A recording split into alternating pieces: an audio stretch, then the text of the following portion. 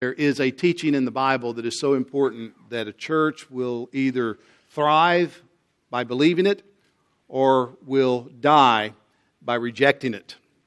That teaching is what we today refer to as the doctrine of justification by faith. Justification by faith. Luther said this: if this article of justification stands, the church stands. But if it collapses, the church collapses. Well, if Luther is right, and I think that he is, then what that means is that the teaching about justification, how a person can be accepted by God, be declared righteous in God's sight, is the most important teaching for this church. That what we need at Grace Baptist Church more than anything else is to make certain we are straight on what the Bible says about how a person becomes right with God. And that's not true simply for the church. It is also true for every person here, every individual. The most important thing in your life for you to know and to be sure of is that you are right with God, not by anything you've done or anything you plan to do, but by Jesus Christ, whom you trust as Lord. This doctrine is so important. The Apostle Paul spends a significant amount of the early chapters of his letter to the church at Rome explaining it. He begins to do so in chapter 3, verse 21, when he makes the case or starts laying out the case about righteousness having been revealed from God. He has just obliterated any argument, any sense that you can find righteousness anywhere else other than Jesus. The righteousness God requires, you don't have, I don't have. You'll never get it by being religious.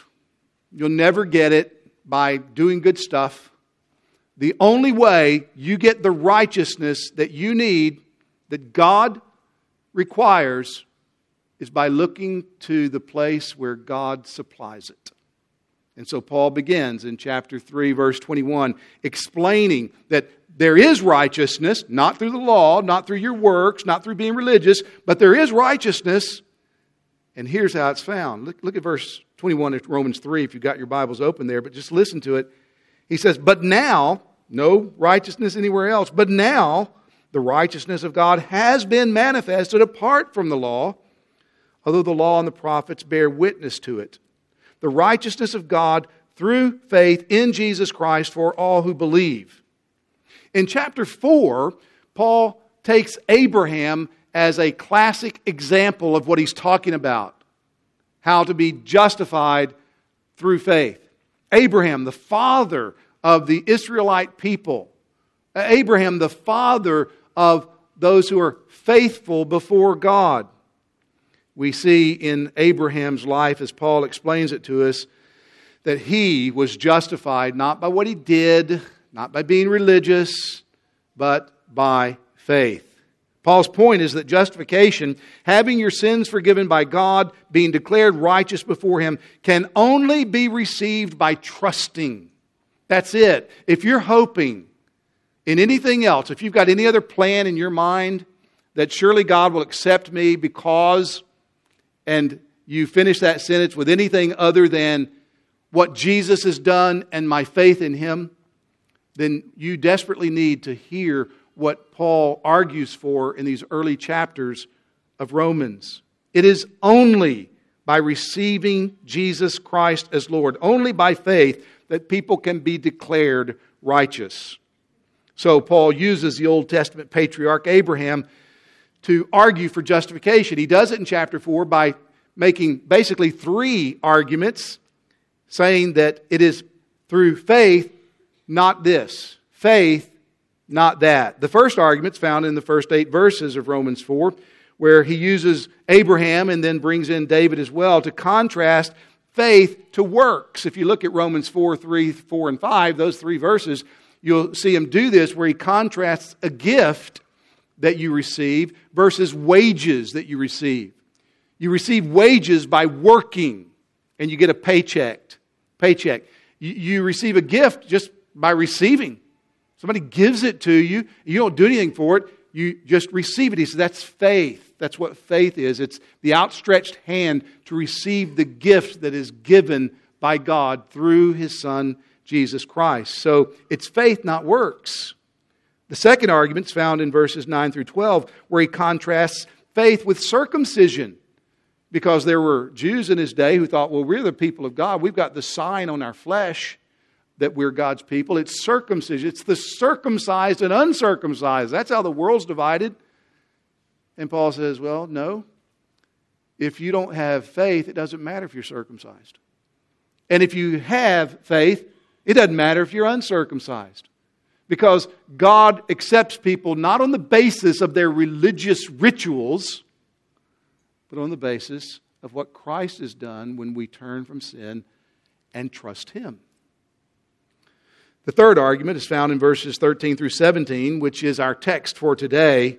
And in these verses, we will see how Paul contrasts faith to the law. And he does so once again in order to underscore the point that justification and everything that comes with justification comes to us through faith alone.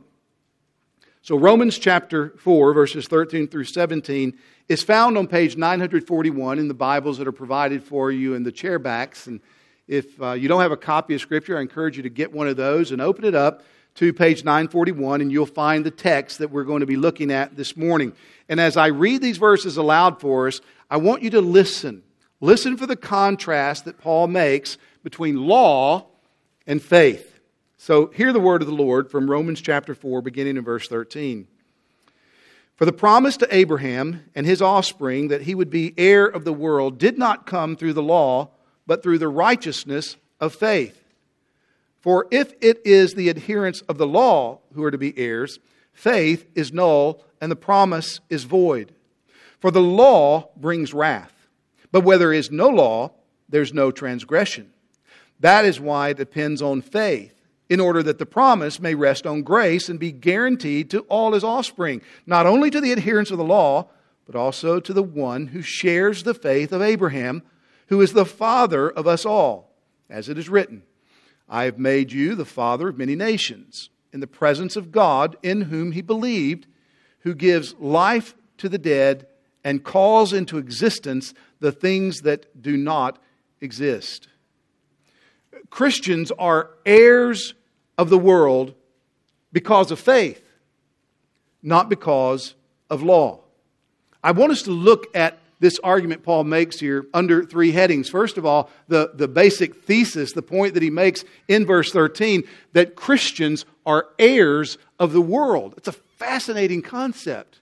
It's an interesting argument that the Apostle Paul makes. Look again at verse 13. For the promise to Abraham and his offspring that he would be heir of the world. God promised Abraham that he would be heir of the world, that he would obtain the whole world by an inheritance. That's incredible. What's he getting at here? What's the point? Well, he's saying that the whole world is going to be bequeathed to Abraham because God promised that that's what he would do. An heir is a person who inherits possessions. We know that. And by the world, Paul's referring to that which is possessed by God that he's going to give to Abraham. Now, we all know how an inheritance works. A person who is the owner of possessions names you as an heir. And then at the appointed time, you are in line to inherit the possessions as your own. Have you heard about these Hungarian homeless brothers named Zsolt and Giza Paladi? They were poor, so poor they lived in a cave outside the city of Budapest. And in 2011, there were authorities that were sent from Germany to hunt them down because their maternal grandmother had died. They'd never even met her. And when they found these two brothers, they said, your inheritance from your grandmother is now yours. It's $7 billion. They didn't earn it. They didn't expect it.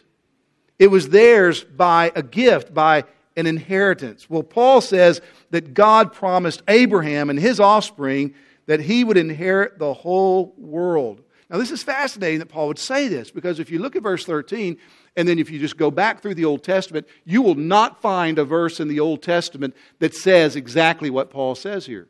There's no specific reference that uses this language that makes this promise to Abraham in these terms. Well, what do we find when we read about God's dealings with Abraham in the Old Testament? Well, we can see that God promises Abraham to be his God, and that Abraham and his offspring will be his people, and that he makes three specific promises to him. First, he promises him the land of Canaan. I'm just going to read you some verses that come from Genesis 12 through 18, those chapters. But you can go back and read these chapters yourselves and see how the Lord gives specific expressions to all three of these broad categories. He promises him the land of Canaan. In Genesis 12, verse 7, then the Lord appeared to Abram and said, to your offspring I will give this land. I will give this land. Genesis 13:14, the Lord said to Abram, after Lot had separated from him, lift up your eyes, look from the place where you are. He was in the land of Canaan. Northward, southward, eastward, and westward, for all the land that you see I will give to you and to your offspring forever. Or Genesis 15, verse 7. And he said to him, I'm the Lord who brought you out of Ur of the Chaldeans to give you this land to possess. Genesis 17:8. And I will give to you and to your offspring after you the land of your sojournings, all the land of Canaan, for an everlasting possession, and I will be their God. So God's promise to Abraham included real estate. It included a land. Well, it also included, secondly, an incredibly large family. We've already heard references to this and what's been read, but hear it again, Genesis 13:16. I will make your offspring as the dust of the earth, so that if one can count the dust of the earth, your offspring can be counted. How many are going to be the descendants of Abraham? Well, just count the dust and all the earth. That's how many. In Genesis 17:4 through 6, he puts it like this. Or Genesis 15:5, he puts it like this. And he brought him outside and he said, look toward the heaven and number the stars. If you're able to number them, then he said to him, so shall your offspring be. How many stars in the heavens, in the universe? However many there are, he says that's going to be analogous to how prosperous your progeny will be coming from you. Genesis 17, verses 4 through 6, God says, behold, my covenant is with you, and you shall be the father of a multitude of nations. No longer shall your name be called Abram, but your name shall be called Abraham, because I've made you the father of a multitude of nations. That's what Abraham means, father of nations.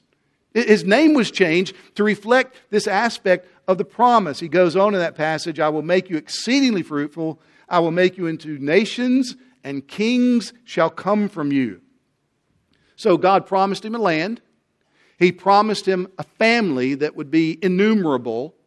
And then thirdly, he promised to make him a blessing to all the nations of the earth. That it would be through his seed, through his offspring, everybody in the world would be blessed. Verse 3 of chapter 12 of Genesis, I will bless those who bless you, and him who dishonors you I will curse. And in you all the families of the earth shall be blessed. Genesis 18:18. Abraham shall surely become a great and mighty nation, and all the nations of the earth shall be blessed in him. Well, Paul, knowing this Old Testament history, takes all of these elements of the promise that God made to Abraham, and he summarizes it for us in verse 13 of our text. He says, God promised to give the world to Abraham as an inheritance. Further, Paul teaches us in verse 13, this inheritance, this promise, comes in conjunction with Abraham's justification by faith. It didn't come because Abraham was so good. It didn't come because Abraham did anything. It came because Abraham trusted God. Look at verse 13 again. For the promise, he goes on to say, did not come through law, but through the righteousness of faith. It's not through law. Our translations say the law, but the definite article is not there. It didn't come through law. Law as a principle of obedience. Commandment. You got to do something. You got to earn it. You got to fulfill it. In other words, the promise that God made to Abraham did not come to him as a business transaction. Abraham, if you do this, I'll do this. That's not the way it came. It came as sheer grace, promise that Abraham could believe or not believe. But through the faith by which he believed, he experienced the blessings that were promised. It's through the righteousness of faith, Paul says. In other words, God's promise was to give Abraham the world, and that promise did not rest on Abraham's performance, but on Abraham's believing. The same faith that God looked at and saw through that would be the means whereby he would declare Abraham righteous, is the means whereby he would grant this promise. Paul goes on to say in verse 13 that Christians are the true children of Abraham, and we're heirs with him through faith. Do you see this? He refers to the promise being given to Abraham and his offspring. And his offspring. What does he mean by that? Well, if you just skim down to verse 16, you'll see that the promise is guaranteed to all his offspring. He said that's why it depended on faith, in order that it might rest on grace and be guaranteed to all his offspring. He's talking about the people that he promised to give to Abraham as an incredibly large family. Abraham's family will be the recipients of this incredible promise to inherit the world. We're going to see this more clearly in verses 16 and 17 when we get there, and God willing, when we look at the last verses of this chapter as well. But for now, let me just call attention to two important points. First, the promise to inherit the world is given to Abraham and to everyone who shares his faith. To everyone who is his spiritual child by faith.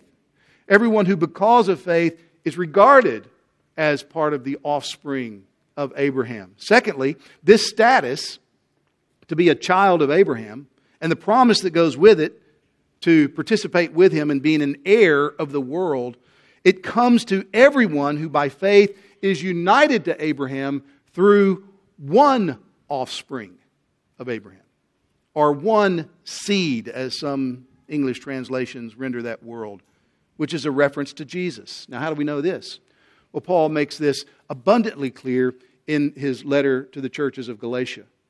In Galatians chapter 3, I would encourage you to read Galatians 3 as a wonderful commentary on what Paul is saying here in verses 13 through 17 of Romans 4. In Galatians 3, listen to what he writes in verse 16. Now the promises were made to Abraham and to his offspring. It does not say, and to offsprings, plural.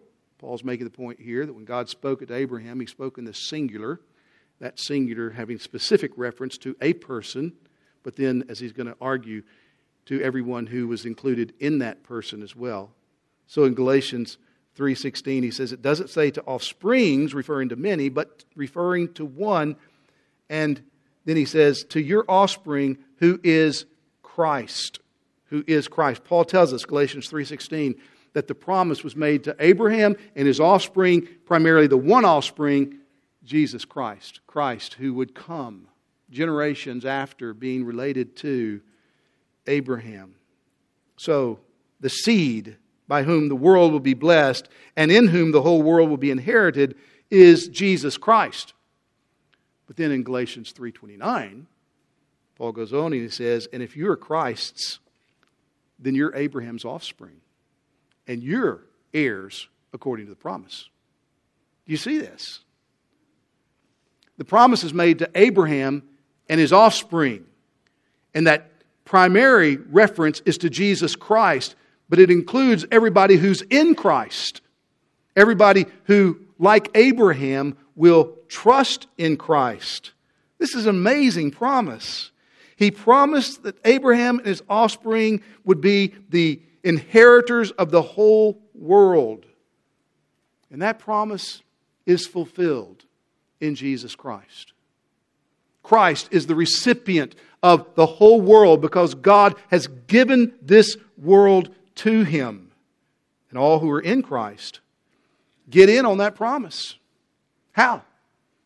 How do we get in on the promise to be the ones who inherit the world, same way Abraham did. By faith. By believing. By taking God at His word. And trusting Jesus Christ as Lord. Brothers and sisters, this is mind-boggling to me.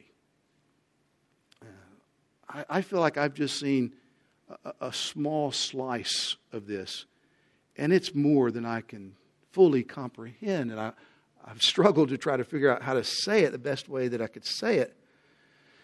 The whole world is ours through faith in Jesus Christ. It's our inheritance. Paul reminds the Corinthians of this whenever he needs to encourage them to stop acting like little babies in the church, because they have all these petty little arguments and divisions, and they're lining up under their favorite preachers. And Paul's thinking about this reality of what we have in Christ. He says, really? Really? And so in 1 Corinthians 3, verse 21, he writes, "So let no one boast in men, for all things are yours." He's talking about the very point he's making in Romans, the promised inheritance.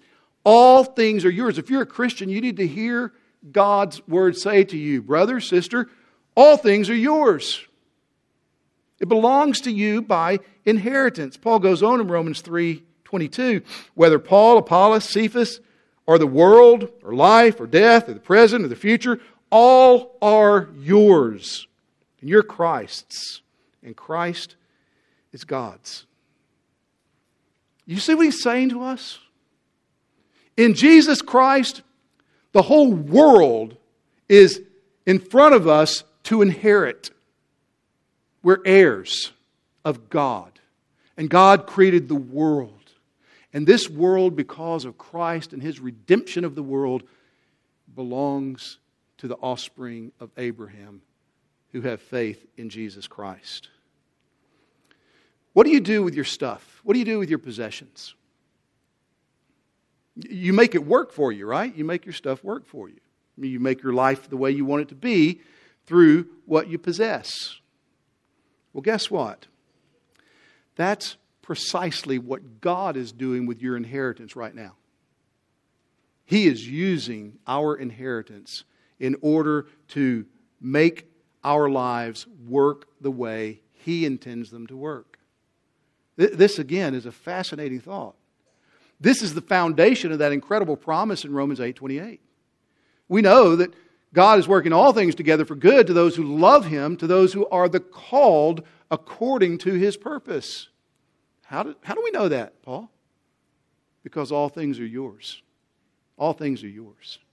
So God is working all things together for your eternal welfare. What this means is God has conscripted every created thing in the universe in order to bring about your best interest in Christ. That's incredible. Everything. Your health, your sickness, your wealth, your poverty, your job, your unemployment, your weakness, your strength, your sleep, your sleeplessness. Everything God is working together for our good. And it's not just the things that we personally experience. Brexit, God's working together for the good of His people. The last presidential election and the next one, God will work together for the good of His people. What happens to you today on your way home? What happens tomorrow in the stock market? What happens tonight in North Korea? The whole world belongs to God.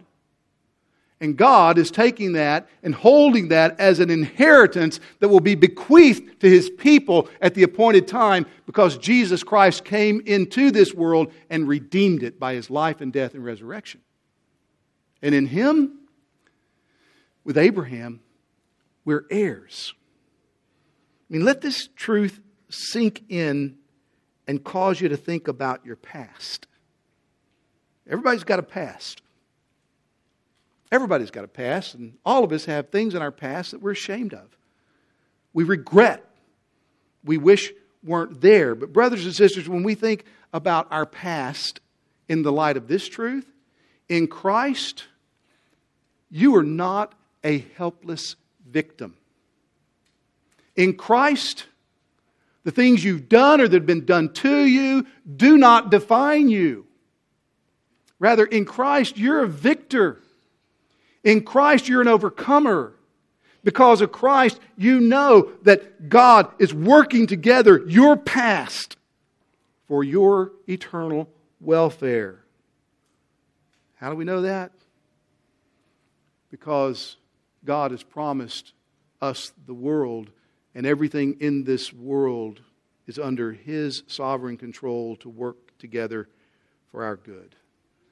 So no matter where you've been, no matter where you are right now, in Jesus Christ, if you're trusting Christ, you can be sure that everything in your past God has used to help you. And He's helping you right now. So let the truth of being an heir of the world through faith in Christ cause you to go back and just reevaluate the past. But then also, let it help you to think rightly about the future. The Lord is our strength. He's our salvation. Whom shall we fear? He's given us the world as our inheritance. We receive it not by keeping the law, but by trusting Jesus Christ, the offspring of Abraham. You see what this means? We don't have to live with gloom and doom. We don't know what's going to happen. But one thing we do know, whatever happens is going to happen in the world that God created and works together for my good. So in faith, by trusting Christ, I can face the unknown future with confidence. Not in my ability to fix things, not in my wisdom and shrewdness to make things work out, but in confidence that I'm an heir with Abraham of this world, and that's the world that God is working together for my good. Well, Paul spends the rest of this chapter, having made that point in verses 14 and 17, spends those verses proving this point. He does so first by showing how this promise cannot be received by law. That's verses 14 and 15. And then he does it secondly by showing how it must be received through faith. So Christians are heirs together with Abraham of the whole world. But then look at verses 14 and 15. Secondly, we see as he builds his case, as he makes his argument, Christians are heirs of the world not because of the law. Verse 14, for if it is the adherents of the law who are to be the heirs, faith is null and the promise is void. For the law brings wrath. But where there is no law, there's no transgression.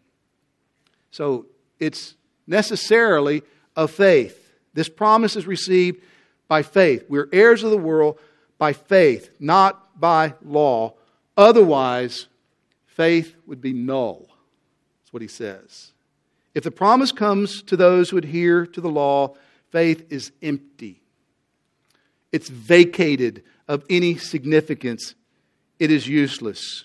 He goes on to say, if it comes by law, then the promise is void. If the promise comes by us doing what the law says, then the promise is worthless. Has no value.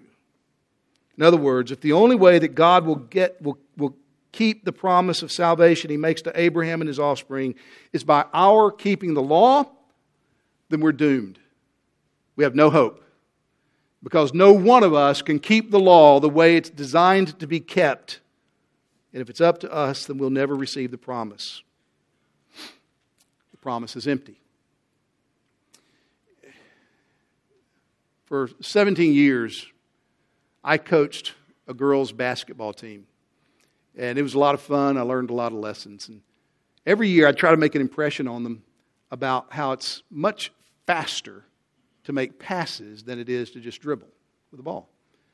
And so every year I would start at one baseline and I would make a promise. I'd say anybody who can beat this ball that I'm holding to the other baseline, when I throw it, I will give you $100. It's a promise. I promised them every year. I never lost any money, of course, Why? Because it's an empty promise, because they can't run that fast. I can just throw the ball faster than they could run. And so the promise being fulfilled was dependent upon their performance, and they were never going to get that $100 because they couldn't outrun a passed basketball. Well, that's the argument Paul is making here. In the same way, I can never be justified by the law. I can't be fulfilled. I can't have a promise fulfilled to me if that promise depends upon my compliance with God's commandments. Sin has left us unable to meet the law's demands.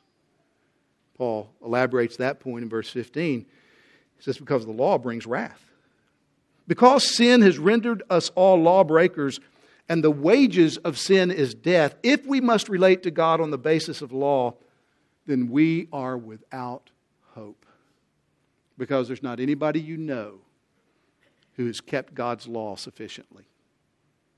Nobody has measured up to the righteousness that God requires as revealed in His commandments. Paul then adds that last statement that almost seems like an enigma. He says if there were no law, then there could be no transgression. You couldn't violate the written commandment if there is no written commandment. And if that were the case, then there would be no wrath provoked against us. But because God has given us His law, our sin causes us to transgress it, and we do by nature incur His wrath. That's his point. So again, Paul emphasizes that there's no way that we can gain a right standing before God by our own efforts. In other words, the law cannot save you. If you're counting on God's promise to come to you, if you're counting on being saved, it will be by His grace that you and I do not deserve that comes to you through faith. Trusting Jesus. Believing Christ. Apart from that, if you're hoping in anything else, you're standing on quicksand and you will sink under the weight of your own sin. So stop trying to get God to accept you by being good. Quit thinking that you can do better and that once you're better, God will like you. Quit trying to earn His favor by working harder. Rather, trust Him. Believe the promise. Take Him at His word. And when His word says that whoever believes in the Lord Jesus Christ will be saved, believe that God includes you in that promise. And trust Christ and be saved. Jesus is the only one that has fulfilled God's law. He's the only one who's paid the penalty of breaking the law and has done so satisfactorily. And it is only in Him that you can find God's favor coming to you. And the way you get in Christ is not by doing, it's by trusting, believing. So I just want to ask a question of you this morning. Are you trusting Jesus Christ as Lord? Is Christ your Lord? Can you honestly say, yes, I am staking my eternal destiny on Jesus? If so, then friend, you are heirs of this promise. God accepts you for Christ's sake. If not, if you can't say that, then whatever it is that you are trusting in, hear God's word this morning to call you to renounce that, get off of that ground, and just throw yourself at the mercy of God in Christ. Trust the Lord Jesus. Bow to Him. Believe Him. He will save you. God will accept you for Christ's sake. It's not anything you have to do, not a performance that you have to give, but rather it is the simple acknowledgement that you're lost. You're without hope. But there's a Savior. And God has said whoever trusts that Savior will be saved. And so you take God at His word and you believe. Believe right now, right here. Trust Christ. And God will save you. On the authority of His word, I give you that assurance. So Christians are heirs of the world. And that cannot be because of law. But in verses 16 and 17, Paul goes on to say, thirdly, Christians are heirs of the world because of faith. It has to depend upon faith. That's what Paul's arguing for here. In verse 16, he says it has to depend upon faith so that the promise may be all of grace. There's a relationship between faith and grace, just like there's a relationship between obedience and reward. You do your job at work and you get a paycheck. You obey your boss, you get a paycheck. But that's not the way salvation works. The promise of salvation that God has made is sure, and it will infallibly be kept. He will save sinners from their sin. He will make people heirs of the world, and it's all by grace. How do you get in on it? By faith. You trust. You believe what He says. You accept the provision He's made in Christ. So when through faith we receive the blessings that Jesus earned, we are in no position to boast as if we ourselves had attained them through our own efforts. They come to us by pure grace. Salvation is by grace alone. That's why it can only be received through faith. We know it's of faith, has to be, so that the promise may be given to all of Abraham's children by faith. Again, look at verse 16. He says that this is guaranteed to all his offspring, not only the adherent of the law, but also to the one who shares the faith of Abraham, who's the father of us all. Who will receive the promise that is made to Abraham? Not merely those who have the law, not just Jews, not just the circumcised who trust Christ, but to the uncircumcised, those who don't have the written law, who trust Christ. Anyone who, like Abraham, trusts God. He's the father of us all. How? Through faith. He's the father of who? Those who have faith in God, what God said, whether Jew or Gentile. This is really a reiteration of the point that Paul makes in verses 11 and 12. To be a child of Abraham is to receive the promise God made to Abraham, and you do that by living the way Abraham walked, which was in faith. You trust God. You take Him at His word. That's what Abraham did, as Paul reminds us in verse 17. Just as he said when God first came to Abraham. Look at it as he quotes Genesis 15:5. As it is written, excuse me, I've made you the father of many nations in the presence of the God in whom he believed, who gives life to the dead and calls into existence the things that do not exist. Paul gives us a theological interpretation of Genesis chapter 15, verses 1 through 5. God made Abraham a promise. Abraham believed God. And as Paul explains here, he believed God as the God who gives life to the dead. He believed God as the God who calls into existence the things that don't exist. And he says all of this took place in the presence of God. It was before God. God came to Abraham, and before God, Abraham believed Him. Turn over to Genesis chapter 15 for just a moment. I just want to read a few of these verses to you. Genesis 15, it's found on page 10 if you're using the Bible provided. Because this is what Paul has in mind when he writes what he does in our text.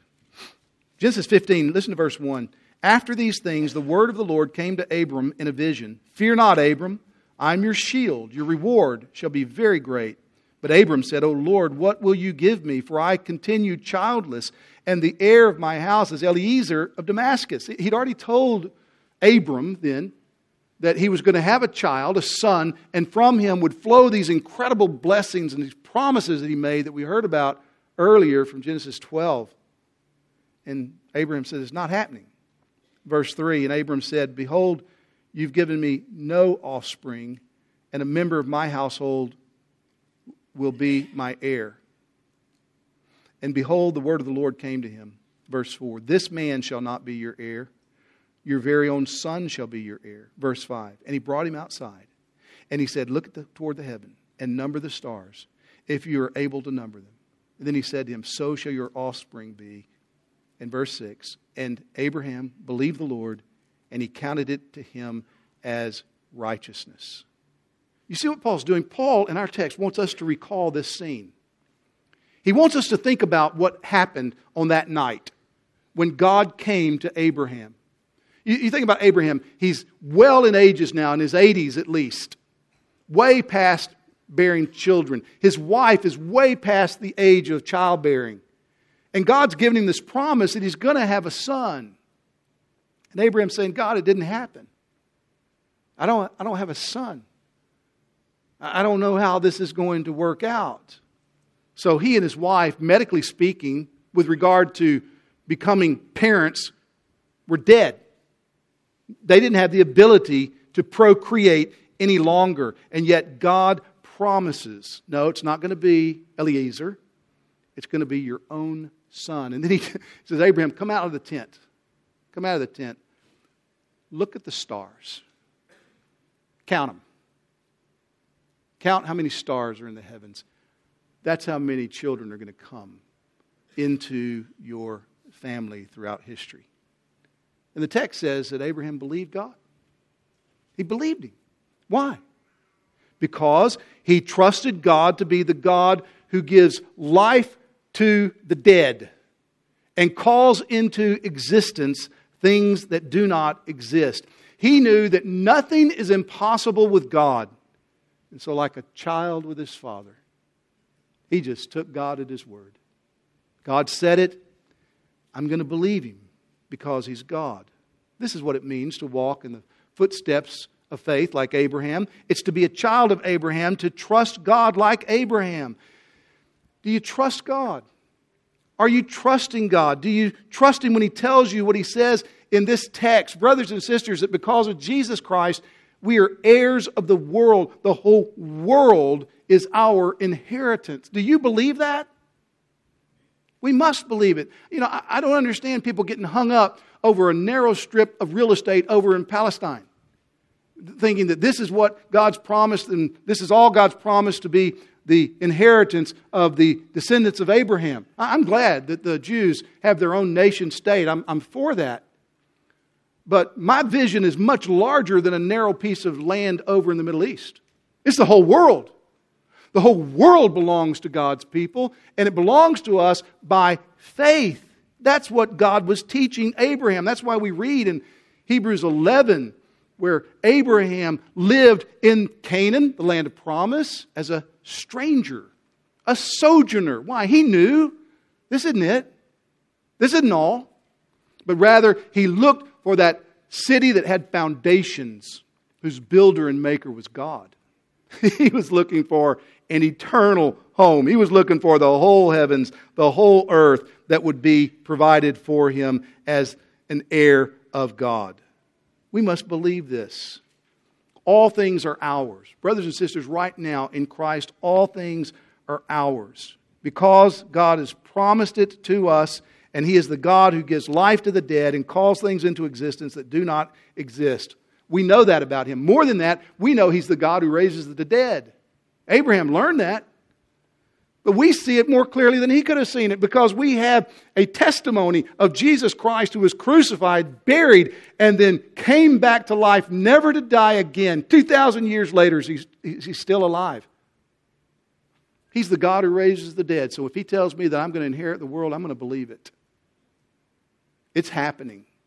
This world will be mine and all the people of God together with Abraham. On the appointed day, when Jesus returns to the earth, makes all things new, He's going to usher in the new heavens and the new earth, and that will belong to those who are His by faith. Now, there are many people today that don't believe this promise. They think that you and I, by believing it, are fools. They're skeptics, they're mockers, they ridicule. They say, oh, you're looking forward to the day when Jesus will return. Yeah, right. People have been looking forward to that for 2,000 years. It's all a pipe dream. Pie in the sky, opiate of the people. You bought into that? Really? Well, listen, those skeptics have been around for 2,000 years too. They were saying that in Peter's day. That's why he writes what he does at the end of his second letter in 2 Peter chapter 3. Let me just read to you some of his words there. He says, don't overlook this one fact, beloved. With the Lord, one day is as 1,000 years, and 1,000 years is one day. So, 2,000 years, 2 days to the Lord. The Lord is not slow to fulfill His promise, as some count slowness, but He's patient toward you, not wishing that any should perish, but that all should reach repentance. If you're an unbeliever here today, you know why? One of the reasons Jesus hadn't come back is to give opportunity to people like you to repent of your sin and trust Jesus. Every day that you wake up is another opportunity to trust Jesus Christ. Peter goes on, but the day of the Lord will come like a thief. And then the heavens will pass away with a roar, and the heavenly bodies will be burned up and dissolved, and the earth, works that are done on it, will be exposed. Since all these things are thus to be dissolved, what sort of people ought we to be in lives of holiness and godliness, waiting for and hastening the coming of the day of the Lord, because of which the heavens will be set on fire and dissolved, and the heavenly bodies will melt as they burn. And then he concludes with this. But according to His promise, we are waiting for the new heavens and a new earth in which righteousness dwells. Brothers and sisters, that's the inheritance that awaits us. Let's believe it. Let's believe it. And let's live by faith, understanding that God has given us this promise. It is going to happen. It comes to us by sheer grace. And as we look to Jesus Christ, have our hope in Him, and take God at His word, that this is our future. Let's pray.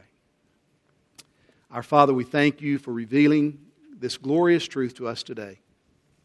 Help us to live as heirs of the world, because You are the God who created this world, and in Christ Jesus we are joint heirs with Him and heirs of the living God. Seal to our hearts truth from Your word today, for Jesus' sake. Amen.